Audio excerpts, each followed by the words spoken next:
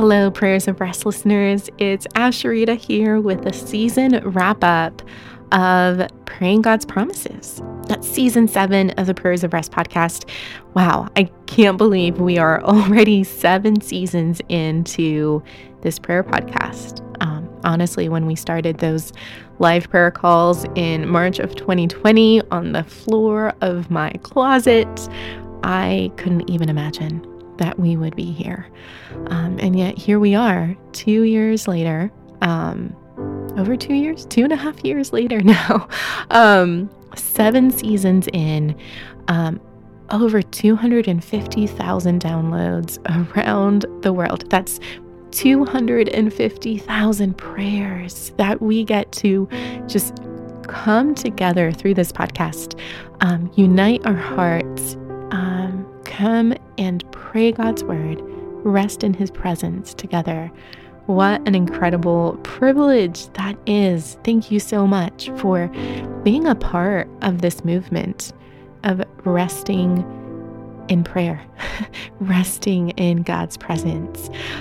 This season, we prayed through 10 different promises of God, that God promises to listen to our prayers. He promises to always love us, to always be with us, to fulfill his plans for us, to protect us from evil, to empower us with his own spiritual power. He promises us victory over suffering, and he promises that Jesus will return soon. He promises that he will once again dwell with us.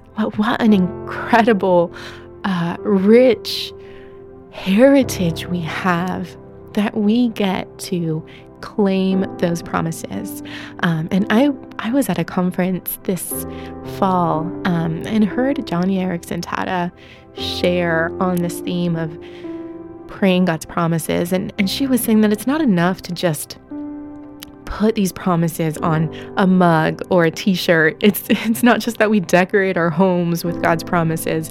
It's that we pray them and we claim them and we live them. It's that we renew our minds, believing that this is true, that if God promises to listen to our prayers, that we believe that is who he is, that says something about his character, and that changes how we engage in the hard things in life.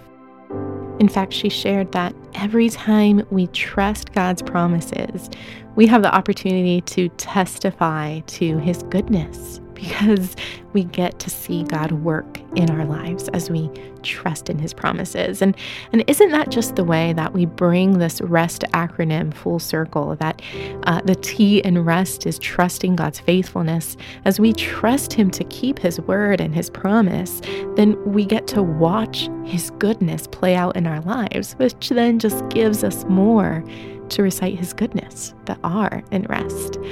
Just such a beautiful way for us to rest in God's promises, to trust his faithfulness, and then to be able to recite his goodness, and then start all over again, bringing our needs to him, expressing our neediness, seeking his stillness. This is an endless loop of resting in God's promises. And this season we prayed through 10 of God's promises, but you can find the full collection. There's 30 promises that I curated from scripture. There's so many more in scripture, but there are 30 that I pulled out and I put in a collection in the Prayers of Rest devotional. So if you have that devotional, you can buy it wherever books are sold, or you can buy a signed copy if you go to prayersofrest.com.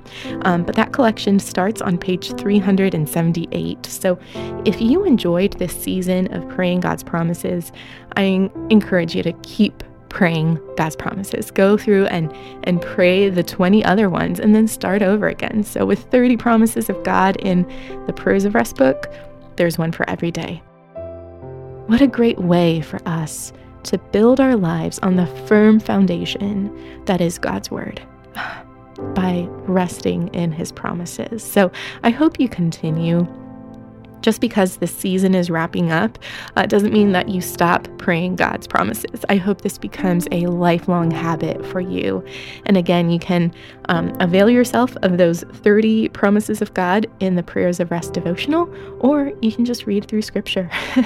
That's such a great way to pray God's word that way as well. I wanted to share with you, thank you so much for all of you who have reviewed the podcast. I know that we wrap up our episodes asking for those reviews, asking that you would share this podcast with friends. And many of you have done that. That's how we continue to grow as a podcast, that we reach new listeners. And I've loved hearing so many of you sharing that you have told a friend or someone at church, your women's ministry leader, your pastor, your Bible study friends, to listen to the podcast as well. In fact, just recently, I was at a retreat out in Michigan, and someone came up to me and said, "I hope you're not offended. I am a listener of the Prayers of Rest podcast, but I have to confess, I listen to it before I go to sleep, and you put me to sleep."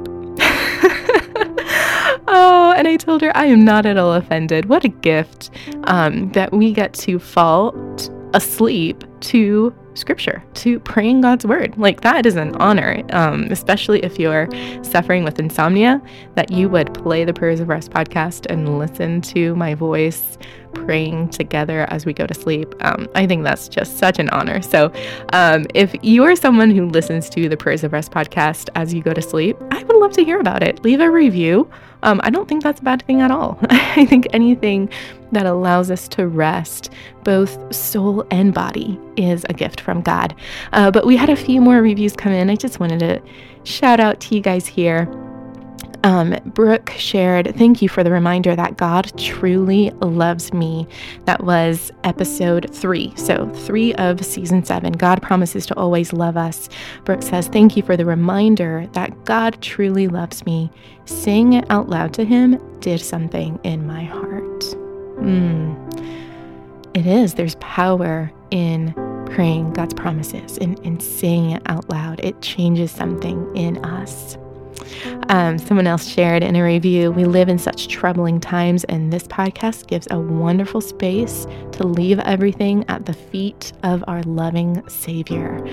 What a gift. We keep coming back to Matthew 11:28-30, when Jesus says, "Come to me, all of you who are weary and heavy burdened, and I will give you rest." That is his promise to us. Another reviewer shared that I appreciate the older seasons where, following trusting God's faithfulness, Ashrita would read the passage again and ask if there was anything the Lord had revealed to you. Please bring that back. And so thank you for sharing your feedback. I want to know how we can better serve you through this podcast.